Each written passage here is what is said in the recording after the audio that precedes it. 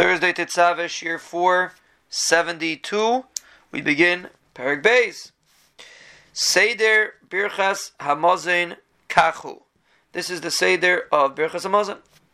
Rishayna Birchas Hazan. First one is Birchas Hazan. Shnia Birchas Haaretz. That's Neidelacha. Shlish is Bani Yerushalayim. Revius Ateva Meitav. Bracha Rishayna Moshe Rabbeinu Tikkun. Now the first bracha Moshe Rabbeinu was Masakin. Ushnia Tikkun Yeshua. Second bracha was Masakin by Yeshua. Shlish is Tikkun David Shloimeh. The third was Masakin by David Shloimeh B'nai.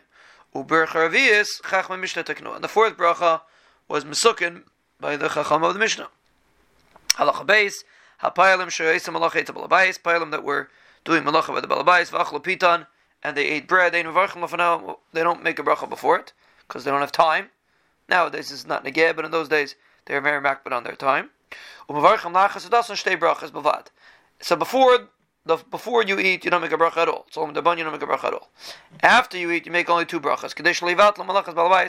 No, they shouldn't be mevat on the malach of the balabais. Bracha rishayna kisekna. The first bracha you make normally. Shnia, the second bracha peseach berchas haaretz.